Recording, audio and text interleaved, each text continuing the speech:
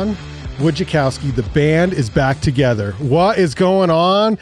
John is on a podcast with Brandon and Todd. Welcome back, John. Thank you. We're like on the Kiss farewell tour that'll last 40 years. This is it, though. Like, this is the farewell. This is the farewell. It take 40 years to say goodbye. And then next year's the farewell. Also, in none of us studio- gonna live 40 more years. That's the What? I take offense to that. 40 more years? 40 more years. I'm gonna be dead and gone. And No way. Yeah, if we're taking bets, yes, I would probably put you first. I probably would. you guys will be here like in 20 years telling the bear story about John getting eaten, and there's this little scats with piece of John. It's because when you were like 85, you picked up another sport, just something. That's random. probably what it would be. Yeah. Because he's healthy now, and the way we're going. It'll be activity-related death, probably. Yeah, most likely. I tell people, just to jump into the cycling thing right now, the way I will die is getting hit on Skyline Drive in the Ogden neighborhood over there by Shadow Valley. Which is that 25 miles an hour? It's 25, but sometimes the driver, specifically in Subarus with the coexist sticker, can be a little homicidal. Specific, very specific. Yeah. Are you guys aiming for the bicycles? I think so. Yeah, they buy the Subarus from Young Subaru, and then they put the coexist sticker as a decoy, thinking, "Oh, well, this It's a decoy. yeah." These It's people- because all those stickers, they cover all the view. So you That's true. save the planet stickers and they can't see the bicycles. Yeah, I didn't see it 'cause I put the coexist sticker right in my line of sight. John, welcome back to the studio. It feels really good that it feels like we're whole again. You're here. Tell me about this whole gravel bike thing. Like you're actually, there's races that are meant. What is a gravel bike and how is it different from a mountain bike and a road bike? And why are the races significant? That kind of thing. Well, first off, when it comes to John and riding bikes in general, I'm a sporting guy. Like I do it maybe for fitness. I had my knee replaced, and so I had to do something, and so I went and bought a gravel bike because I, as a runner on the Shoreline Trail in Ogden, I would always publicly and privately just always scorn the mountain bikers, and it's like, man, this trail's for me and my friends, and you guys are, making me move. But no, they're great. So anyway, point is that I don't know a ton about cycling. I thought I could do gravel because I enjoy the mountains, but I don't really know how to ride technical stuff. So I'll just buy a road bike with fatter tires, and I'll just ride up and down like Farmington Canyon. And that's what I started off doing. And then the story I told you guys before we got started is that, between Strider's, my old running shop, and Zach Chaitlin's Biker's Edge, there is some friendly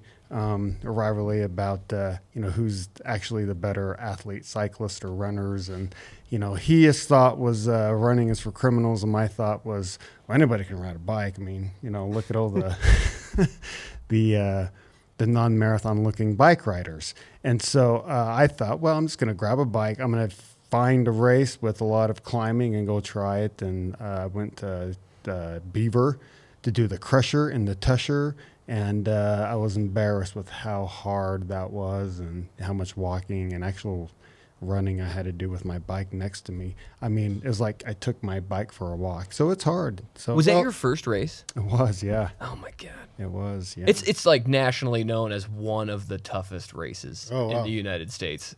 Well, and John, you ran ultra races, so you ran races that are 100 miles in length, 50 miles in length, and so you're used to in the endurance sport. So what was it about the Crusher that crushed you? Well, I just got off of Hard Rock, right? Well, I finished Hard Rock in 2013, and you saw me burn out at 2016. And so in 2017, I wanted to do like a Hard Rock-esque type of event, and something I didn't have to go run or train a lot for. Or all I had to do was just go buy a bike. And that's what I thought. That's all I had to do. I mean, I'm a hard rock. That's literally all you have to do, right? Yeah. I did Hard Rock. I can do the Crusher and the Tusher. So what's Hard Rock? Hard Rock is a 100-mile mountain race in Silverton, Colorado. It's either run clockwise on your feet. On your feet. You could do it on your hands, but I would recommend on your feet. But yeah, But the elevation at Hard Rock is it's like 29,000 feet. Yeah, 29. 29. It's like running from sea level to the top of Everest. Oh, that's the vert. But what's like your average elevation? Oh, yeah. It's like the 11,000. It peaks at the highest. The peaks are around 14, and so you're. I want to say the highest is Handy's Peak at 13 something. Yeah, so it's up. Yeah. It's up there. Yeah. Okay. But So you were humbled, and that's good. yeah. I mean, I'm enjoying the cycling, the bike riding, and I am humbled at the amount of effort it takes, just if not more effort on the bike as it does running. So it's tough. There's a lot of tech and figuring out tires and wheels and rims and chains and.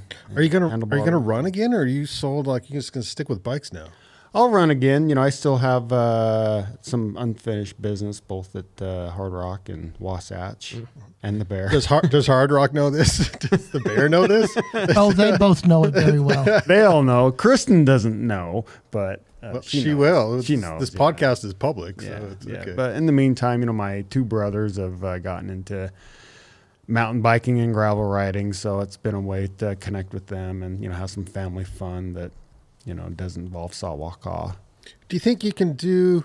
I mean, I've never run ultra. Well, I did like a 50K, but I've never run ultras that were like 50 miles or hundreds.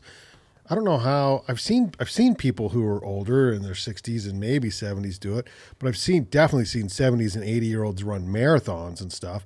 But what about bike racing? Are older people bike racing more now? I see a lot, James. I love your comments on this, but I tend to believe that, like in ultra running, some of the toughest competitors in these events are your 50 and older, definitely 40 and older athletes. So, yeah. I mean, I don't go up and ask ages, but I see some old guys and gals out there, and they're certainly getting after it. And, yeah, so... I'm always impressed when I see people that I'm like, that person not only can walk, but is running an ultra race at their age or whatever. And it's, whenever I felt bad for myself, and I did it mostly, I was in my 30s when I was doing it. Now I'm in my late 40s. But when I was out there in my 30s and seeing these people, it's such an inspiration to see. It really makes you think, okay, I felt sorry for myself because I didn't train hard enough or something, and these people are crushing me. I also learned that slow and steady does win the race a lot of times, so which is crazy. Yeah. At Striders, I always said you have 7 years as a competitive marathon or road runner. And then after that, your body starts to break down or revolt. And then you just retire to ultra running. Because the dirty little secret there, it's a lot of hiking, moving fast in the mountains, but it's not running like a marathon. It's just not as hard. But I did learn, I've learned more through cycling than I did with running, that nutrition can definitely help win races. And that's something. Did you bonk? I don't know. I don't know if it's because I am older, but I do tend to bonk more. Did tend to bonk more on the bike than I did running. And I don't know why. If it's more of an anaerobic type of thing, just the slow grind sometimes on a long uphill on a bike. But dialing the nutrition. And I wish I would have figured that out sooner. When I was doing all the ultra running. But that's. Do you have tips? What do you do? I definitely, in ultra running, I'd always go into it with the thought that, whatever I do the day of the race or while I'm running, what I'm consuming and calories, but I never really paid attention to, my body is really not responding well to, all these 300 calories in an hour, and I got to drink all this, but, what I'm doing lifestyle-wise, eating, tends to do better. So I'm on the bike and, I'm eating better. And I've read that book and I forget the author, and I might get it backwards. But Sounds like it's going to be a good, solid reference. yes. We'll find it. But the title, if you Google it, it's feed your gut, protect your liver. And yeah, just to sum it up, it's just eat real food, whole food. Yeah, And, yeah. I mean, your body can go a long way just on, burning fat but you don't need to consume all these calories and, crazy science project food. And Have you As read- you look straight across to our green room snacks, this is because this is what musicians need. I ate a That's lot of a whole that kind of separate stuff thing. on these ultras. Yeah. You pull up and it was just like, the worst junk food buffet, at Hard Rock. You'd get there and you'd have stuff like, bacon and beer nuts and licorice and... I remember I did the antelope race once, and does Hard Rock do things where they just have raw, like potatoes in They salt? do. And I remember they have a soup that's really like a potato soup or potato and onion soup that was really good and satisfying and hot in the middle of nowhere.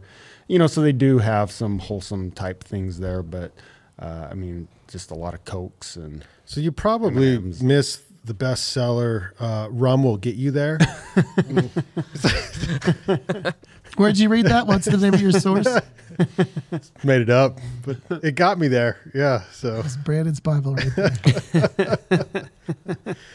well, yeah, because you're very health conscious these days, which is good. Well, and the reason is, as James will attest to in biking, like it's expensive. It's an expensive sport, and you're always just trying to, lighten your frame, and it's easier to lose a few pounds than to go buy, some carbon rims. So what race are you doing next, or what's on the agenda here? The next is with my brother Brad. We're going to St. George to ride the True Grit mountain biking race, and then my brother Michael and I are going to do the Wild Horse Gravel race in Dale, Utah, which is out West Desert.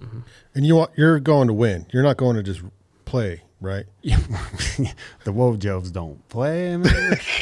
I'm going out there to beat my brother Brad, and then I'm going out there to beat my brother Mike. Okay. The rest of the lineup is not so important. Yeah, That one person. yeah. Are you the oldest? I'm the oldest. Okay. Yeah. I'm gonna be 50. I'm gonna be 50. Like eventually or this year? No, like in a few weeks. How am I the old one? I'm the I old don't one in know. the Are you the trailer right oldest? Because in this past December, I just turned. Yeah. I never thought I'd live this long. We didn't think you did or would. Yeah, here I'm I am. surprised as well. Yeah. Oh, I think you're going strong. I think what we should do really quick though, Brandon, yeah. for perhaps those that haven't been listening to the show over the last 10 years or however long it's been, is just a quick flashback. And Brandon, maybe you can take us through a little bit of a timeline of our history with this gentleman, Wojo, right here. Wojo? Yeah. Yeah. Wojo, I was working at Gear 30 and he just walked in. Do we have a time frame? When was this ish? Gear 30 opened in 2012. Okay. And next to Gear 30, you opened. When did you open Striders at that location? In 2013. 2013. Yeah. So John was there about 10 minutes before he came over and said, "Hi, I'm John. I work at Striders next door." Mm-hmm. And then he just walked over and wanted to be on a podcast that we were recording one day. I think that's how it goes, right? Like you just came up, we were recording, and he's like, "Hi, what are you doing? What are you doing over there? Like, I'm gonna be on your podcast." He says it like that, which is 100% accurate. It's like, man, And the rest just is Wojo, history. just John guy's a jerk. Come on in. Hello, I'm John. I'm going to send it on the podcast. And then we started a show. And then because he was great, he's like, "Well, I want to do my own show." And so we're like, He's like, I've listened to your shows, which are all shit, and I really do want to start my own on this. But I see that you got some of this gear already, so if you could. yeah. Todd's always been the funny one. Which is fair. 100%. Which is fair. So it was like, okay, let's do that. And so he starts a show. It's called Mr. Goodyear's Neighborhood, and I have the poster, and it comes up in my memories all the time too. Of when we had Bill Allred. You had Bill Allred on your show, which was a big get, and we had a party at the Goal Foundation. And I remember I drank way too many of those whiskeys in beer. I don't know what the hell that was, but I was sloshed during that podcast. Yeah. But you had a good run there with Mr. Goodyear's Neighborhood. You interviewed some awesome people. Yeah, it was fun. Mr. Goodyear's neighborhood, if you remember, we named it after Miles Morris Goodyear, who was like the first mountain man to establish the area. And so the thought behind it was, and we invited Bill on because I don't know if they still do, but on X96 they had the, know the people in your neighborhood, which is kind of a play off of Mr. Rogers. So I thought we'll just do the show and we'll just kind of interview, prominent people in Ogden and, have them tell their stories. And, my evil plan was just to help it gain some attention for striders. I didn't want to talk about running or shoes or the whole bit. I just wanted to, be involved in the Ogden community. And I thought, well, this is a good way to do it without, being overtly, come buy some shoes from striders. I thought I would just, Well, you're good at evil plans. I mean, clarify the beginnings of like Strider's involvement, your involvement with the Ogden Marathon. Yeah, so Strider started in Layton, and we started that in 2003, 2004, and my lovely bride, Kristen. It's an interesting story in how that started. So we opened Striders, and I reached out to the Ogden Marathon just to, hey, we're open, and, how can we get involved in the marathon? And at the time, the marathon's always been owned by the city, but it was organized by an outside Salt Lake company, and the guy's name I'm failing to remember. But anyway, long story short, the city wasn't completely satisfied. They were thinking bigger for the marathon, and he was just trying to think of a way to pay his bills. Right. This is the short story. The short story. The long story short, I went to a planning Ogden Marathon meeting, and they said, "This is great. We'd love to get a running store involved." Could make sense. Yeah. So I volunteered my wife, Kristen, to, start going to the planning meetings. And, if you know my wife, Kristen, it doesn't take long before she's like the race director, and it didn't take long. Yeah. And so, she was directing the first versions of the Goal Foundation Ogden Marathon. And, I'm proud to say she took her from, a few hundred runners to a few thousand runners. I mean, she grew up from like 300 runners to 10,000 runners and added the half marathon and did a lot of great things, and it was her idea to start the winter racing circuit. And the winter racing circuit, which is coming up, is it still because Striders is gone? Yeah, Striders is now Fleet Feet. Yeah, but I think I don't know what they're calling it. I don't think they're calling it the winter racing circuit. We sold it to the Goal Foundation as the winter racing circuit. They changed it to the winter race circuit. And then, we bought it. Big difference. Yeah. But, we bought it from Kurt Black, Mark Jolly. They were both former runners at Weber State, and they had Stride Racing. And, they started it off as the Northern Utah Training Series, Nuts. And then, we bought it from them. And then they went and bought the first timing chip system, and then we contracted with them to time the races, and it was a cumulative race thing, and we put it on the USA Track and Field Circuit, and it was a lot of fun. We did it in the middle of the winter time. We added all the hills in Ogden, and it was fun. It was good times. And I have another story about John. I went to Snow Basin one time because they were, what was the meeting? Well, I don't know what the meeting was about, but it was like they wanted to do a race up at Snow Basin, and the Snow Basin management at the time was not willing to lease the land or let the land be used by race directors because the argument was, which is still the case, it's like, okay, well, someone's going to pay $10,000 for a wedding. I don't want to have a race going on up here. I don't want to see a Porta John, and a Porta John and stuff. And John pipes up and he says something like, I'm just trying to sell shoes. I'm trying to sell shoes. And I want to do this race. And I was like, that man just trying to sell some shoes.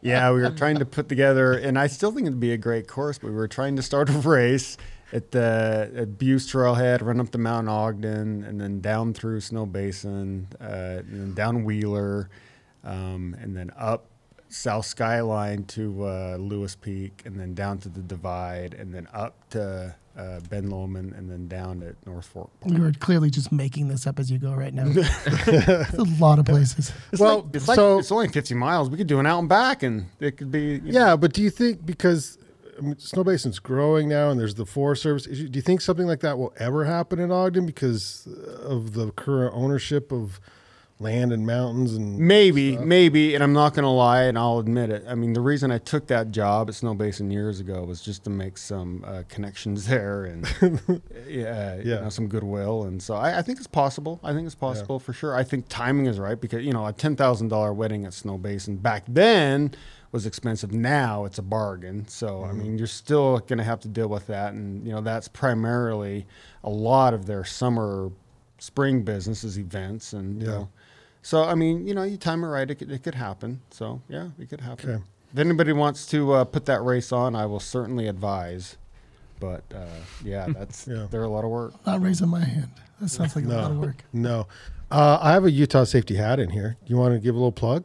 Because if I remember right, when you first came on pitching your podcast, we sort of restructured, became Banyan at that time. I think it was part of your 10-year plan is your current job. And so sell striders and get fired and then go. We're pretty much checking off literally everything. Yeah, every box. Yep. And then president of the Utah Safety Council. Yeah, so this is my weird career. So out of Weber State, I wanted to be a police officer and did the whole academy thing, and then Ogden City Police Department, and realized I'm not going to be a very good cop at all. So far too nice. I think he's a better criminal, to tell you the truth. These guys are a bunch of rule probably followers. Make good cops. Yeah. So I ended up at I-Omega. If you remember I-Omega Zip Drives, I was their safety manager. Out of Weber State from 2000. Oh, it's in your blood. Yeah, I was there in 1996 to 2003, and then when I-Omega started having business problems, they laid me off, and I took my $10,000 severance package and I opened up Striders with it. Mm-hmm. So the joke in the family is, oh, John, he's like Homer Simpson, the safety guy over there at the. And then I started selling shoes, and it turned into the Al Bundy thing, Feels like you're not getting the respect you deserve here. Yeah. So anyway, just the right amount of respect. Okay. Safety to shoes, and then after Striders, I was kind of a bum for a while. I thought it was great. We lived in a van down by the river in Sedona for a minute, and then for real. Then I bounced around, and that was really the real reason why Mr. Goodyear's neighborhood really wasn't sustainable. Is I just need to figure out the next phase of life, and I just couldn't commit to that. Yep. But and then I landed at the safety council job, like you. I saw it on Indeed, and I thought, I remember safety. Let's just, let's put in for this and see what happens. I remember safety. No one's gonna hire me to be a president of anything, but So I've been there for 4 years now, and we're a chapter of the National Safety Council. We do a lot of traffic school, so if you get a specific type of citation from a UHP officer, you'll come see John. I do have a small question. What did a safety officer for Zip Drives consist of? What did you do for that? Yes. Well, because I'm trying to think, because in a box somewhere I still have one of those Zip Drives, right? So I can understand the sheer safety of just not getting hurt on that beast of a hard drive.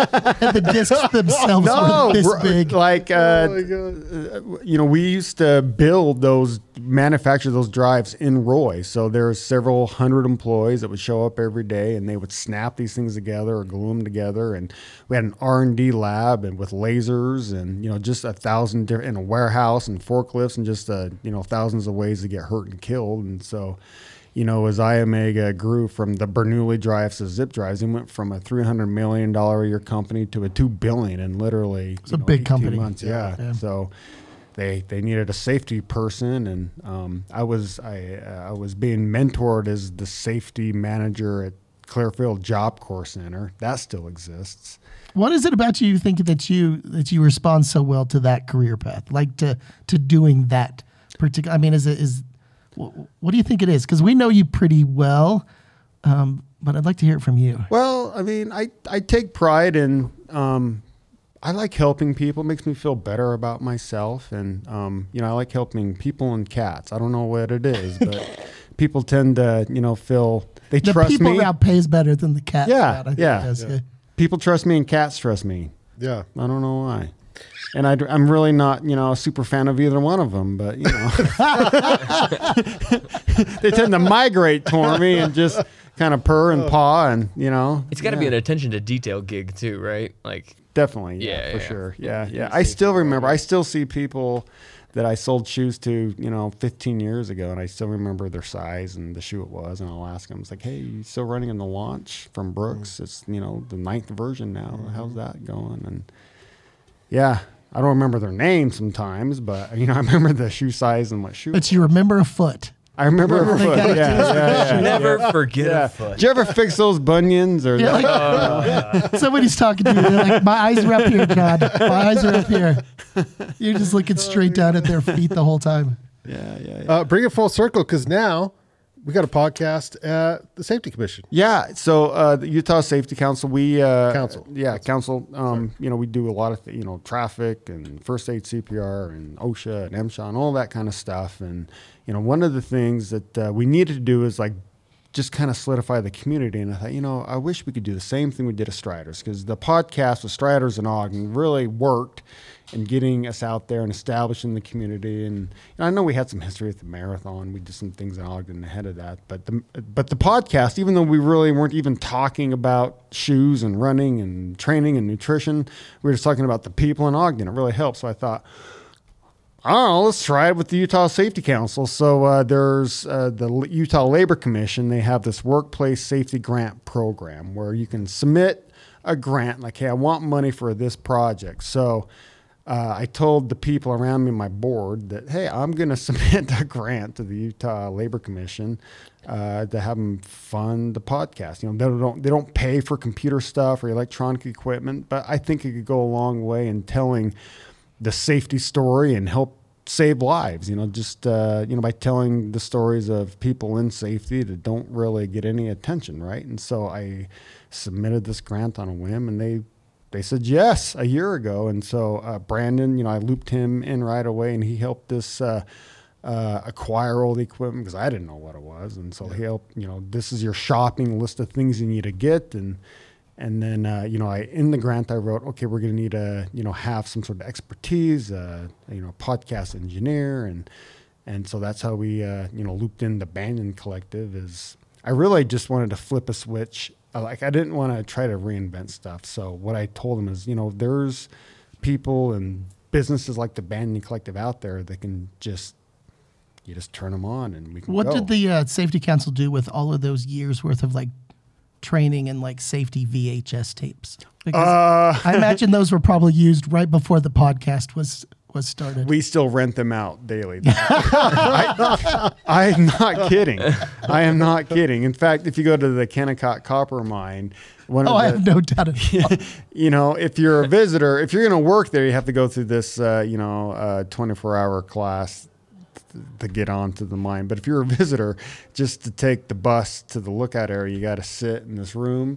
You have to push in the VCR tape. That is so funny. Yeah. Yes. Oh, Yes. We have and that's another Labor Commission grant. Every year we buy more DVDs and we still have several working VHS to players. podcast. Yeah. It just skipped everything between. Yeah. You'd be surprised, a lot of, construction companies that, do their safety briefings in the middle of nowhere. They just pop in a VHS tape in the back of the truck or a DVD because they don't have YouTube access. Yeah. So they play a tangible media and so we still have them. You joke, but yeah. Just barely joking. There's always the truth behind the joke. No, for sure. John, welcome back, man. It's good to have you on a microphone, not as part of the Safety Council, but with us. So Yeah. Thanks for joining us. Appreciate it.